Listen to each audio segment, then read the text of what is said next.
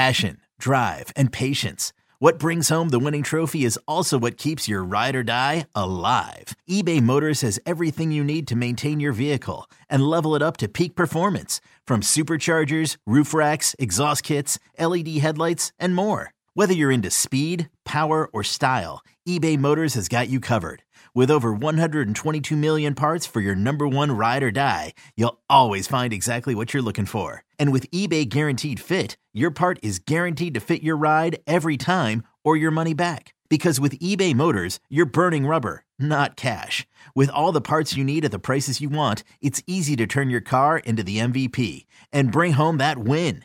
Keep your ride or die alive at ebaymotors.com. Eligible items only. Exclusions apply. Yo, Trey. Kevin, what's up, man? You know, I've been thinking, what would have happened if the NBA never vetoes the Chris Paul trade to the Lakers and we get CP3 in the same backcourt as Kobe in LA? Well, you get a very happy Jack Nicholson for sure. And the Lakers probably win a bunch more championships. CP3 finally gets a ring or two or three, and the Kardashian empire is forever altered. What did you just say? Hey, everybody, I'm Trey Wingo. And I'm Kevin Frazier, and we're teaming up on a new weekly sports podcast from Wondery, Alternate Routes. As former Sports Center anchors and current sports obsessives, we're consumed by all the what-if questions that make being a sports fan so excruciatingly fun. If you're like us, then you also live and die on the fallout from every drop pass. Or play call. Each week on Alternate Routes, we'll take a flashpoint in sports, break down what actually happened, then explore every alternate scenario and the ripple effects it would have caused. Follow Alternate Routes on the Wondery app or wherever you get your podcasts. You can listen early and ad-free right now by joining Wondery Plus. Clap your hands and stomp your feet. You're listening to the Clap Your Hands podcast, hosted by Elliot Shore-Parks and Kyle Newbeck. Here they go. What's going on, everybody? Welcome to the Clap Your Hands podcast, brought to you by Odyssey Sports, brought to you by Sports Radio 94 WIP. Make sure you download that Odyssey app. You get all the episodes first. And Kyle, boy, oh boy, oh boy. I can just see it on your face. Yeah, first, good morning. Good morning. We always, before we do this, we pick a title for the pod, what we're going to call it for the live stream. And, it's not always where the pod goes. It's kind of where we think we're going to go. And today, I think it's pretty clear where this pod is going to go. Last night after the game, I went out and there was a bunch of Sixers fans and they're all saying the same thing. Everybody's feeling the same way. James Harden, man, like what in the world was that from James Harden? I can accept if you're going to miss a ton of shots, it is like it's a make or miss league. If you are going to just have an off night, whatever. But those games where it just looks like you just want to almost take them and like shake them and be like, bro, let's go. Like, come on, let's go. This is an important game. He just looked checked out. He played poorly. And as you put it perfectly, and as the title says, James Harden turned into Ben Simmons last night. Yeah, it's just one of those games where, look, I think he didn't have the same really downhill attacking mentality early, but he at least was, trying to get his. He's trying to score in some form or fashion. A little too much grifting and foul baiting and things like that. But all right, it's like, he can adjust to this. This is not an unsalvageable game. And then I don't know exactly when it started. Let's say midway through the second quarter, maybe a few minutes into the second quarter, he started running pick and rolls with Joel Embiid, and he would get to the paint, and Al Horford is dropping and dropping and dropping, and James has shots that he can take from mid-range or even layups in some instances as the game goes on. And his head is he's like looking down here, head to the floor, head to the corner, wherever it is. And it was staggering to watch him just look so shook out there. Like, that's the only way I can describe it, is he looked scared to try to attack. And look, for whatever flaws James Harden has as a player, you don't see that often. We've seen some stinkers in terms of misses a lot of shots, lots of turnovers, which I believe he had 5 of those last night to add on top of this poor performance. But he was just so indecisive and slow and timid that that has a trickle-down effect on everybody else because, as we've talked about with Ben Simmons 1,000 times in Philadelphia, as we're seeing in that game with James Harden, when the guy who's running the offense is that passive and just uninterested in attacking the basket, it makes it much, much harder for everybody else on the team. You're not getting into your sets as quickly. The trickle down effect is just enormous. And I cannot believe that just how many days? 4 days after I game know. 1 where James Harden comes out and scores 45 points and is just absolutely nuking every coverage the Celtics are throwing at him. We're talking about a guy who looked like he had a just complete mental breakdown on the floor on Friday night. Yeah, and it literally feels like we're recording a pod after one of their games against the Hawks a few years ago. Like that description you said. I mean, there are some differences. He shoots threes. That's part of it, right? He actually shoots. Ben Simmons, for what it's worth, literally didn't shoot in that series. But at the end of the day, you're right. I mean, just watching him drive into the paint with no intention of scoring. Like the second he gets in there, you can see he's looking to the corners for three, or frankly, he just dribbles back out, right? It's exactly what Ben used to do. It's exactly what we used to criticize Ben for.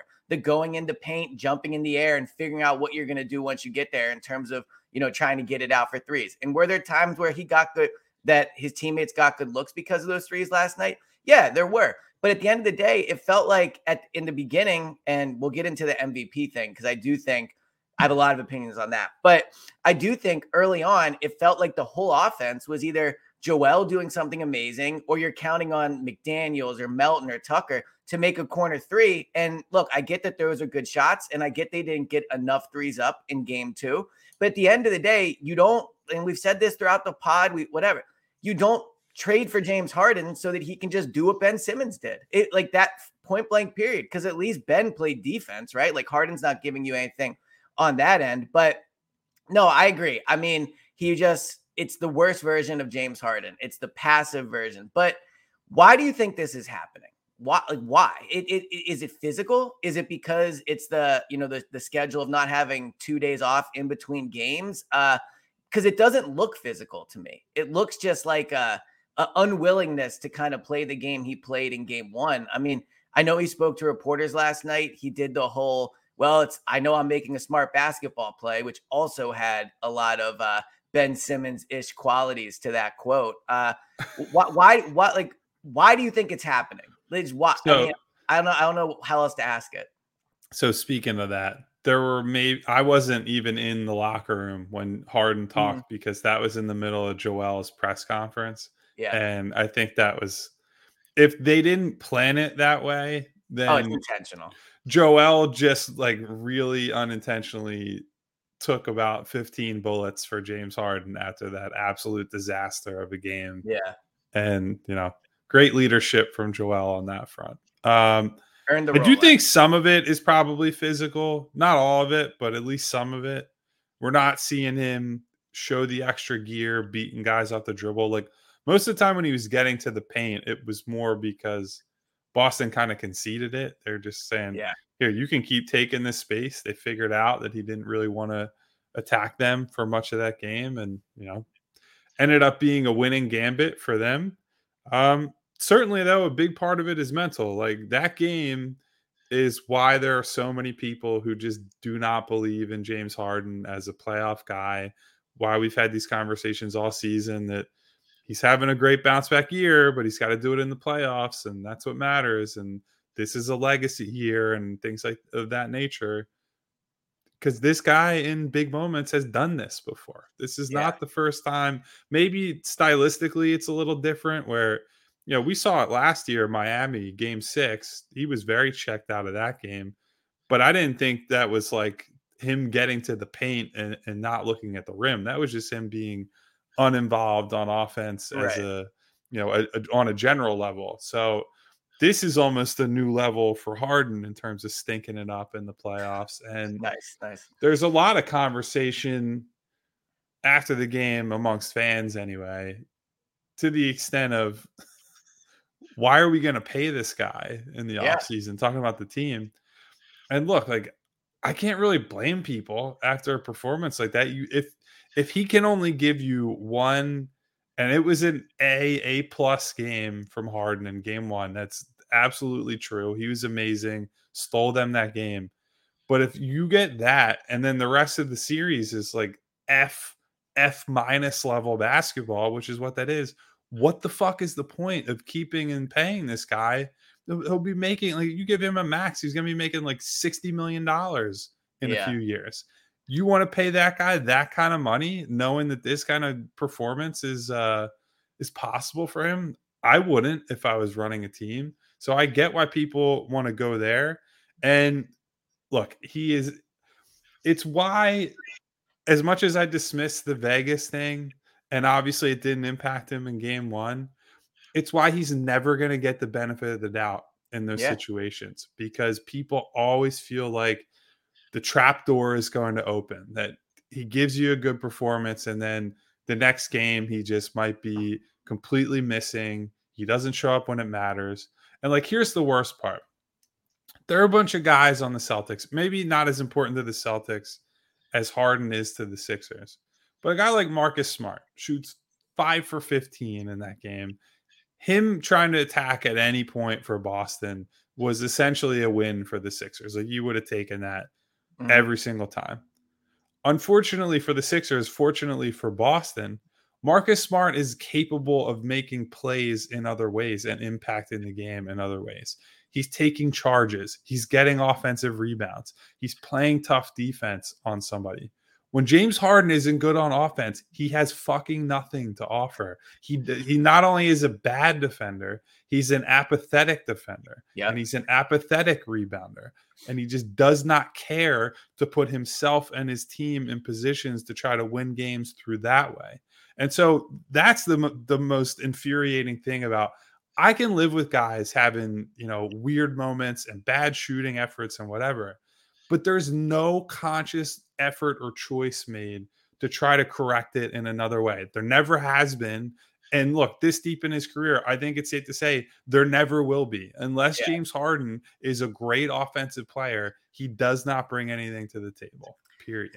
So that was frustratingly perfectly said, in the way that it's not what you want to hear after game 3. And I think that is what kind of my biggest emotional takeaway from the game was last night, is just, I'm down there, the stadium, the Phillies are playing the Red Sox. It's like a beautiful day. Everyone's so excited. Joel's getting his MVP. It feels like this is going to be different. James had a great game 1. Joel wasn't great in game 2, but he got his rust out. And just to take all that, and then to, 5-6 minutes into the game, to just have that feeling of, oh my God, here we go again. Like, this is that exact feeling. Like, all season, all the first round of the playoffs, the first round of the first game against Boston, it was, no, guys, this is going to be different. I promise you, this team's different. They try hard. They make comebacks. They shoot threes. Joel's better. James is playing great. All this stuff. It just felt like it completely popped and went up in the air. And all of a sudden, that all too familiar feeling of just like complete lack of faith. I mean, I bring it up on the pod often, but I think it's just so telling in this. I'm checking the live odds during the game. The Celtics were minus 900 to win in the second half when they were up 8 points. Nobody had faith they were going to win that game. Nobody. Like, we can all pretend, like Sixers fans, and say, no, they were only down 8. Maybe they'll come back. And I do think there were 3 or 4 moments where they get it to 4 or 6 and the Celtics get a loose ball, or the Celtics get an offensive rebound, or Harden had this like horrendous, they had it down to 2. Harden misses a 3-pointer. They score on the other end. Harden comes back. He misses a jumper. They get on the other end, and he fouls Jaylen Brown for an and 1. And it's like, that's it. The game's over. So we can all sit here and say, yeah, they had a chance. And you know what? Like, the Celtics are one of the best, if not the best team in the league. And if this was the NBA Finals, we'd feel different. But the reality is, it is the second round. And that's the matchup that they drew. And just seeing it be, minus 900, minus 800, it's a complete punch in the gut of, nobody believes this team is going to do it. Nobody does. And that's what I think the worst part about last night was. It was, yes, James was bad. And yes, the role players, didn't do much. And I think Maxey is getting some coverage by Harden here because he was not good, right? And he's someone that might get a max deal. But just the biggest part is how excited fans were and just the ultimate quick deflating feeling of Jesus Christ, man, it's happening again.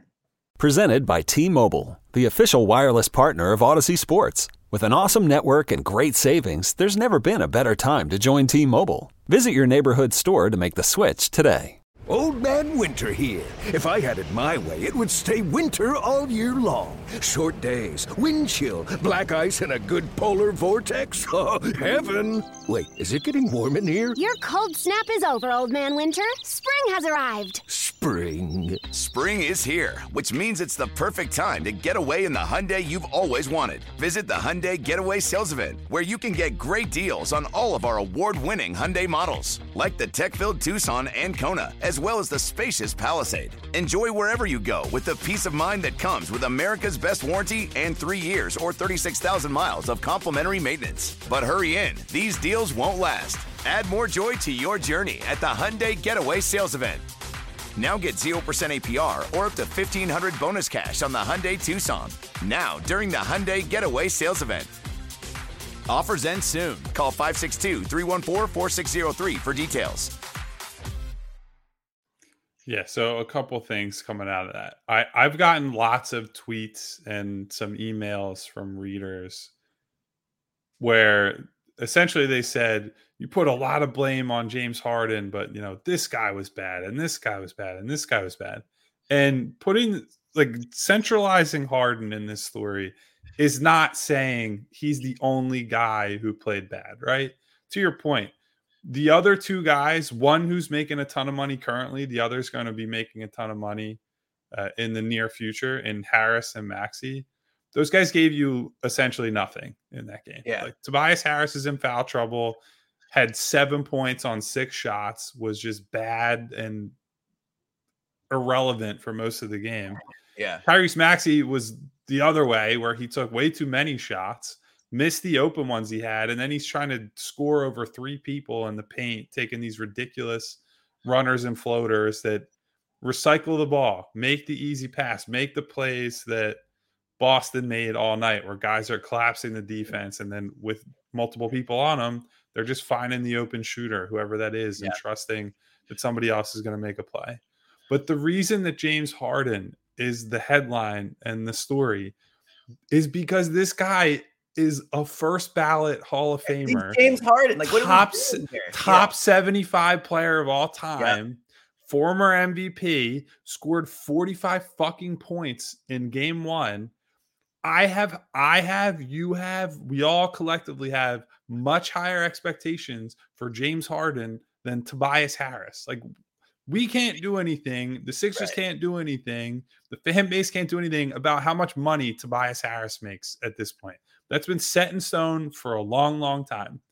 But James Harden is a star player. The entire reason you even build a roster around multiple stars is because the other guys are going to have down nights in the playoffs. Like, it just happens. That's how it goes. Role players are role players for a reason. And that effect is compounded in these games where the pressure is up, the opponent is better, the shot quality is lower, so on and so forth. So absolutely, Tobias, bad. Tyrese, bad. Almost everybody in the rotation, bad, except for Joel Embiid, quite frankly. PJ was okay. Melton was okay. I mean, frankly, fucking George Niang, who 75% of the fan base doesn't want to play and should be out of the rotation, was one of their only guys who had a chance to score in the second half last night. So, like, when you're in that position, what the hell is James Harden has to take you home or help take you home with Joel Embiid, and he was a no-show in that game. Well, and, I think there's such an important distinction to make. Nobody is saying that James Harden has to be game 1 James Harden. He does not have to score 45 points, but he cannot be this James Harden. Like, yes, other people have to step up if Harden's not playing well. And frankly, I'm so over the complaining about Tobias Harris. Like, he is what he is. He's the 4th option on the team. To all of a sudden ask him to step up and make up for James Harden play is frankly unfair at this point. He's not been asked to do it all year. It is what it is, whatever, right?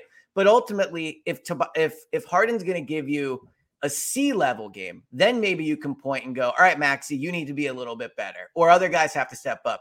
But if Harden is giving you an F level game, I mean, it's to make a football analogy. It's like if the offensive line is playing poorly, I can't sit here and blame AJ Brown. Like at the end of the day, James Harden Joel's the center of the team. Joel's the best player, but James Harden is such an integral piece of making the machine go that if it's functioning at such a poor level, it's hard for anybody else to play well because the whole thing is so disjointed. And that's what I think stood out last night too.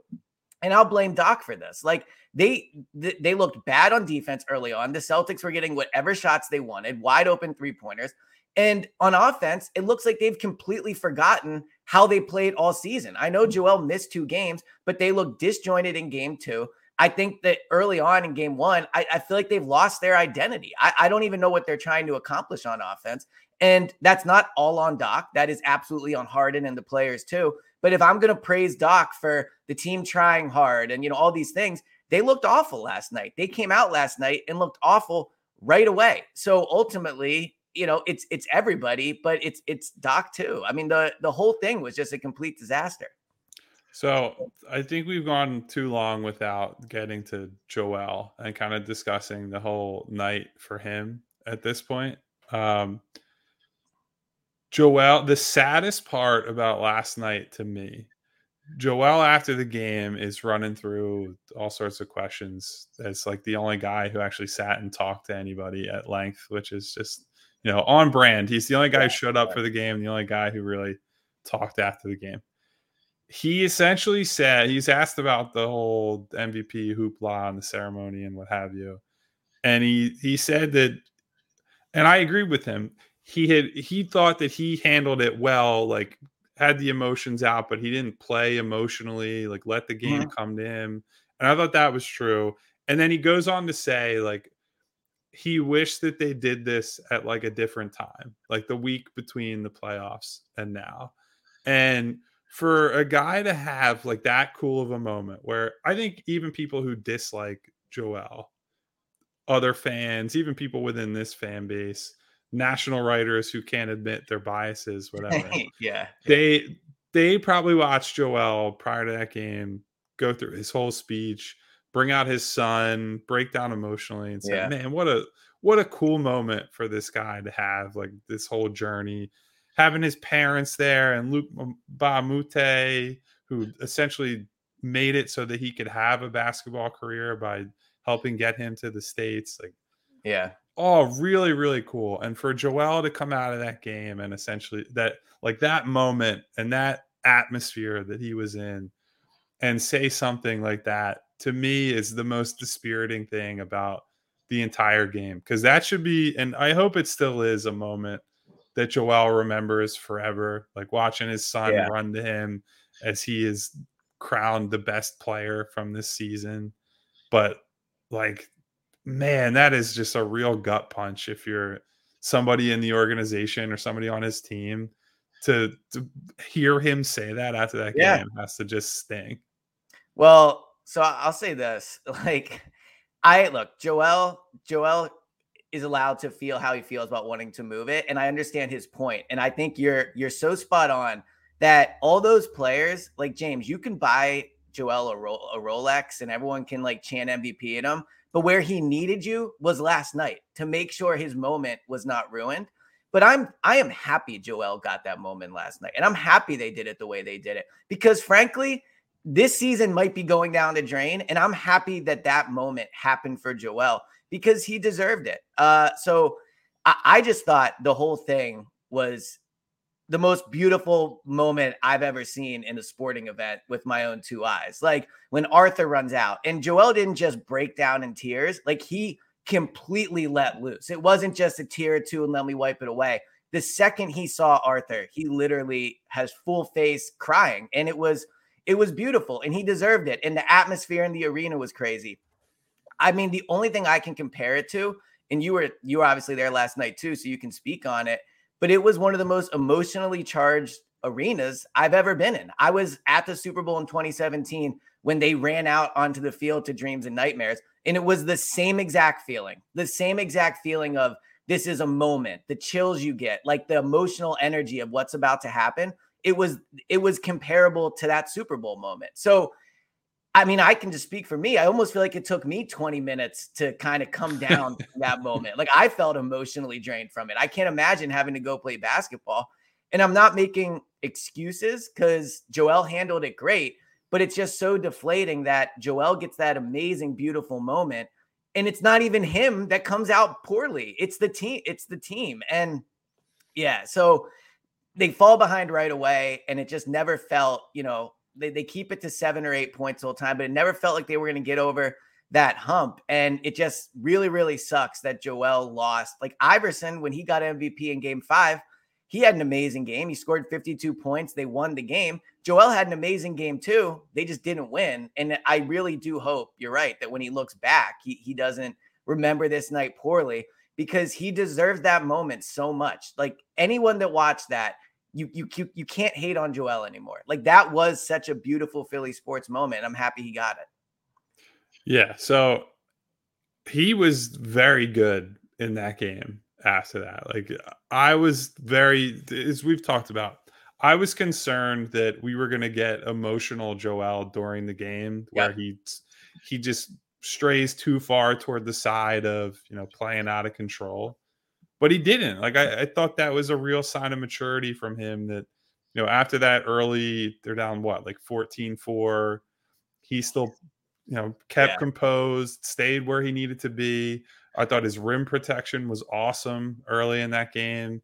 It really is striking to me. It doesn't even really look like he's hurt for most of the time. Like I think you can see the conditioning isn't all there. That second half of game so far, he's looked tired as it gets deeper into a game, which, by the way, they have an afternoon game Sunday, which is just a disaster for them in terms of recovery. Yeah. Joel for his injury, Harden for whatever the hell is going on with him mentally and physically. But that was a game from Joel that's good enough to go win that game. He was good on the glass, good at the rim, good enough attacking. Like, yeah, he didn't score 35 and his efficiency was just okay. But like that's about the level of performance that I expect from Joel to try to win games that in this current state. And to get so little from everybody else. Like, here's the thing, too.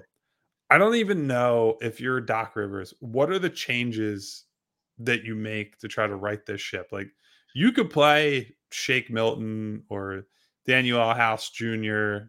and mix it up. But, like, I don't think either of those guys is like, oh, man, that guy's coming in and swinging the series and he's going to hit 5 threes or whatever. Like, that's part of the argument for playing a guy like Niang.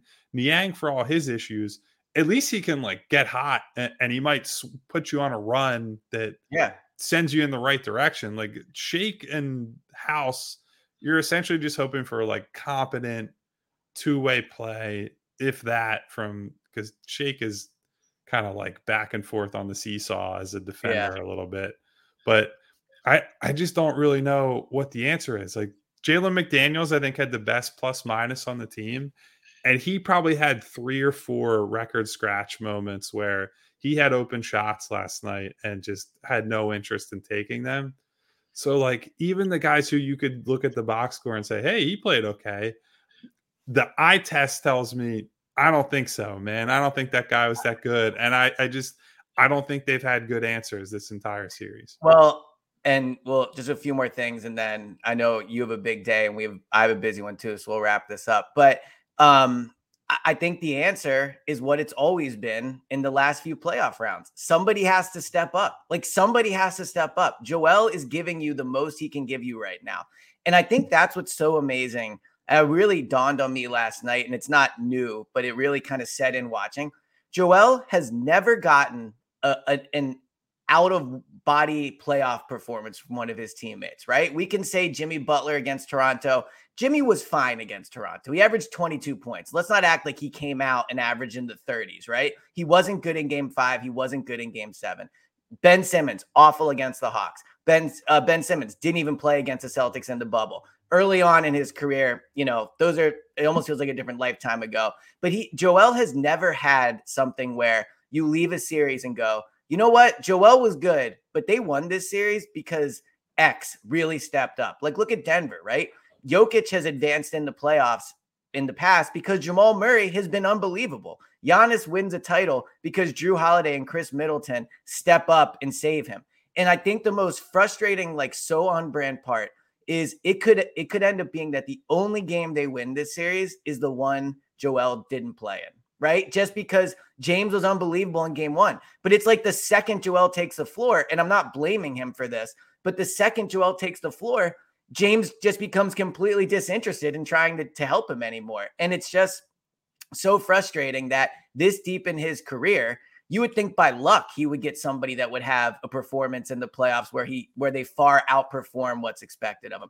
But he's never, ever gotten it. And so what can Doc do? Look, Doc has to be better. He has to figure out a better plan on defense, which I can't believe is coming out of my mouth. But he has to figure out a better plan on defense. But ultimately, everyone just has to hope that Harden and Maxey decide to play better. That's point blank all it's going to come down to. Are they going to play better? And if they don't, they might not win another game. If they can decide we're going to give you guys our B+ performances, then it's still a series because you win game 4. It's a best of 3. Who knows what happens?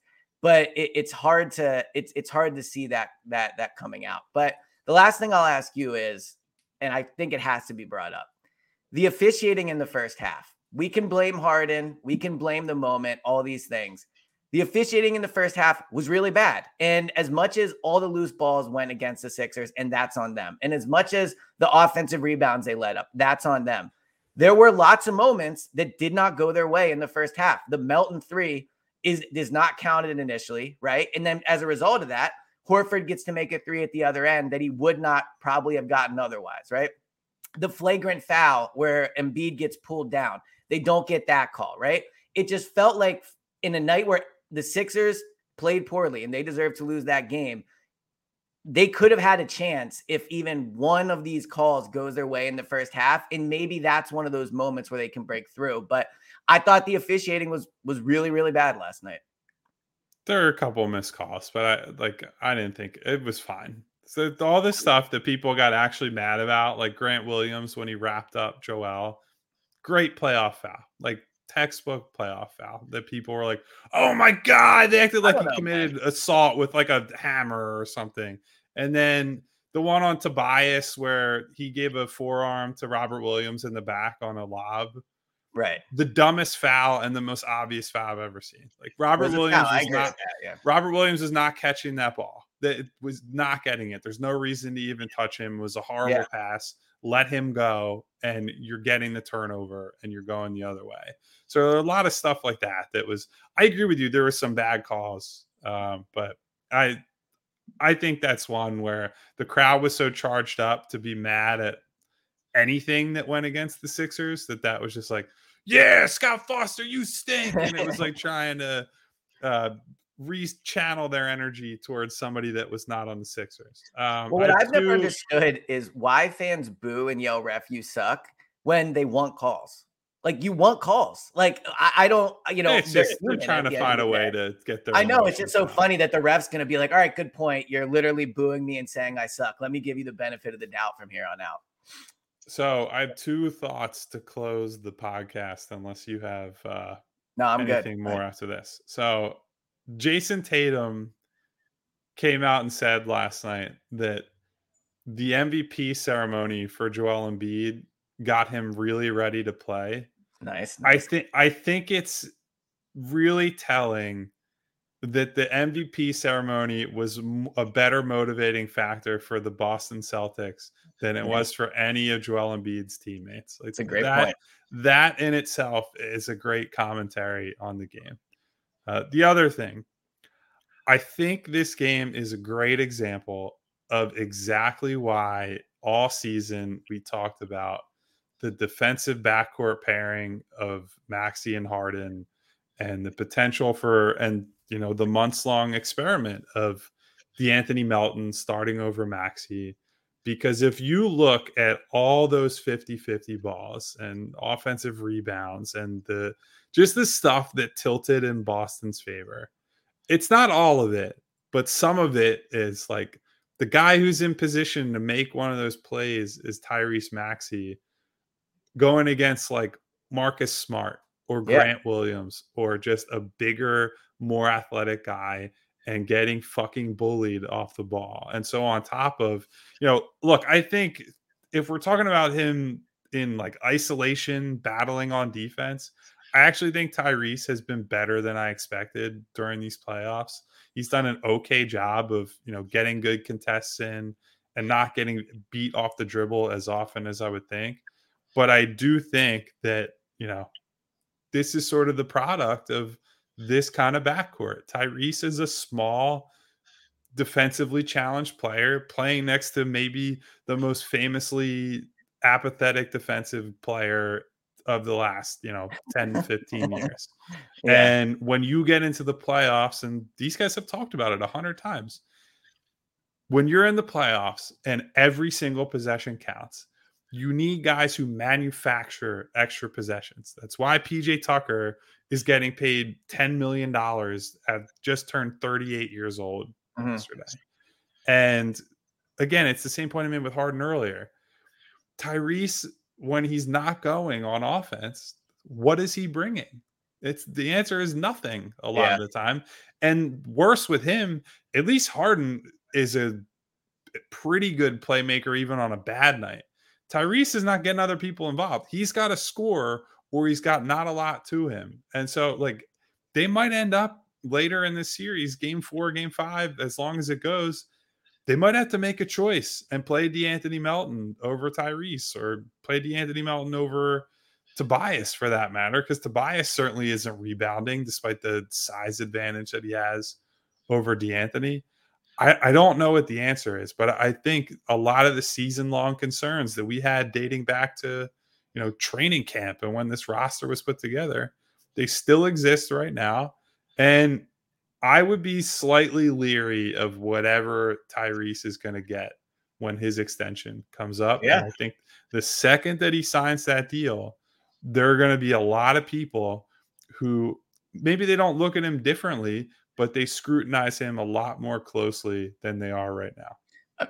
100%. And, there will be pods to be had where we discuss how much you make a decision based off this series alone. Because again, glass, I don't even want to say half full, but like glass 30% full. Like they are playing the best team in the NBA. They are. Like it's a fact, right? If they were playing the Knicks right now or the Heat, we're probably coming out and going, oh my God, they're going to get to the conference finals. And look how good Maxi's playing in the second round. And Harden's so there will be pods to discuss that. But you're right. Maxi, I know he's not Jaylen Brown and Jason Tatum. I know he's not. But when you look at that's what an actual wing scorer is. Like the things they do, Maxi cannot do. Maxi can't get to the basket that way. Maxi can't hold the offense on his shoulders that way. Maxi scores by taking 3-pointers and by scoring in transition. And every once in a while, he'll get to the rim, but he's not a max player. And that will be something hopefully we're not discussing for a few more weeks. After last night, it feels like we might as well just do the postseason pod now, but it's not over yet. They win on Sunday and things, again, it's like you said, when you lose in the playoff, when you win in the playoffs, it feels like you'll never lose again. And when you lose, it feels like you'll never win again. So they win on Sunday. We'll feel much different about it. But Kyle, this has been about as fun as a pod about this game could possibly be. The Sixers, like you said, Sunday afternoon, we'll have a pod after that. I would assume either late Sunday night or early Monday morning. Hopefully talking about a win, hopefully getting back to believing in this team and feeling like this year can be different. But until then, I'll talk to you next time. See you guys soon.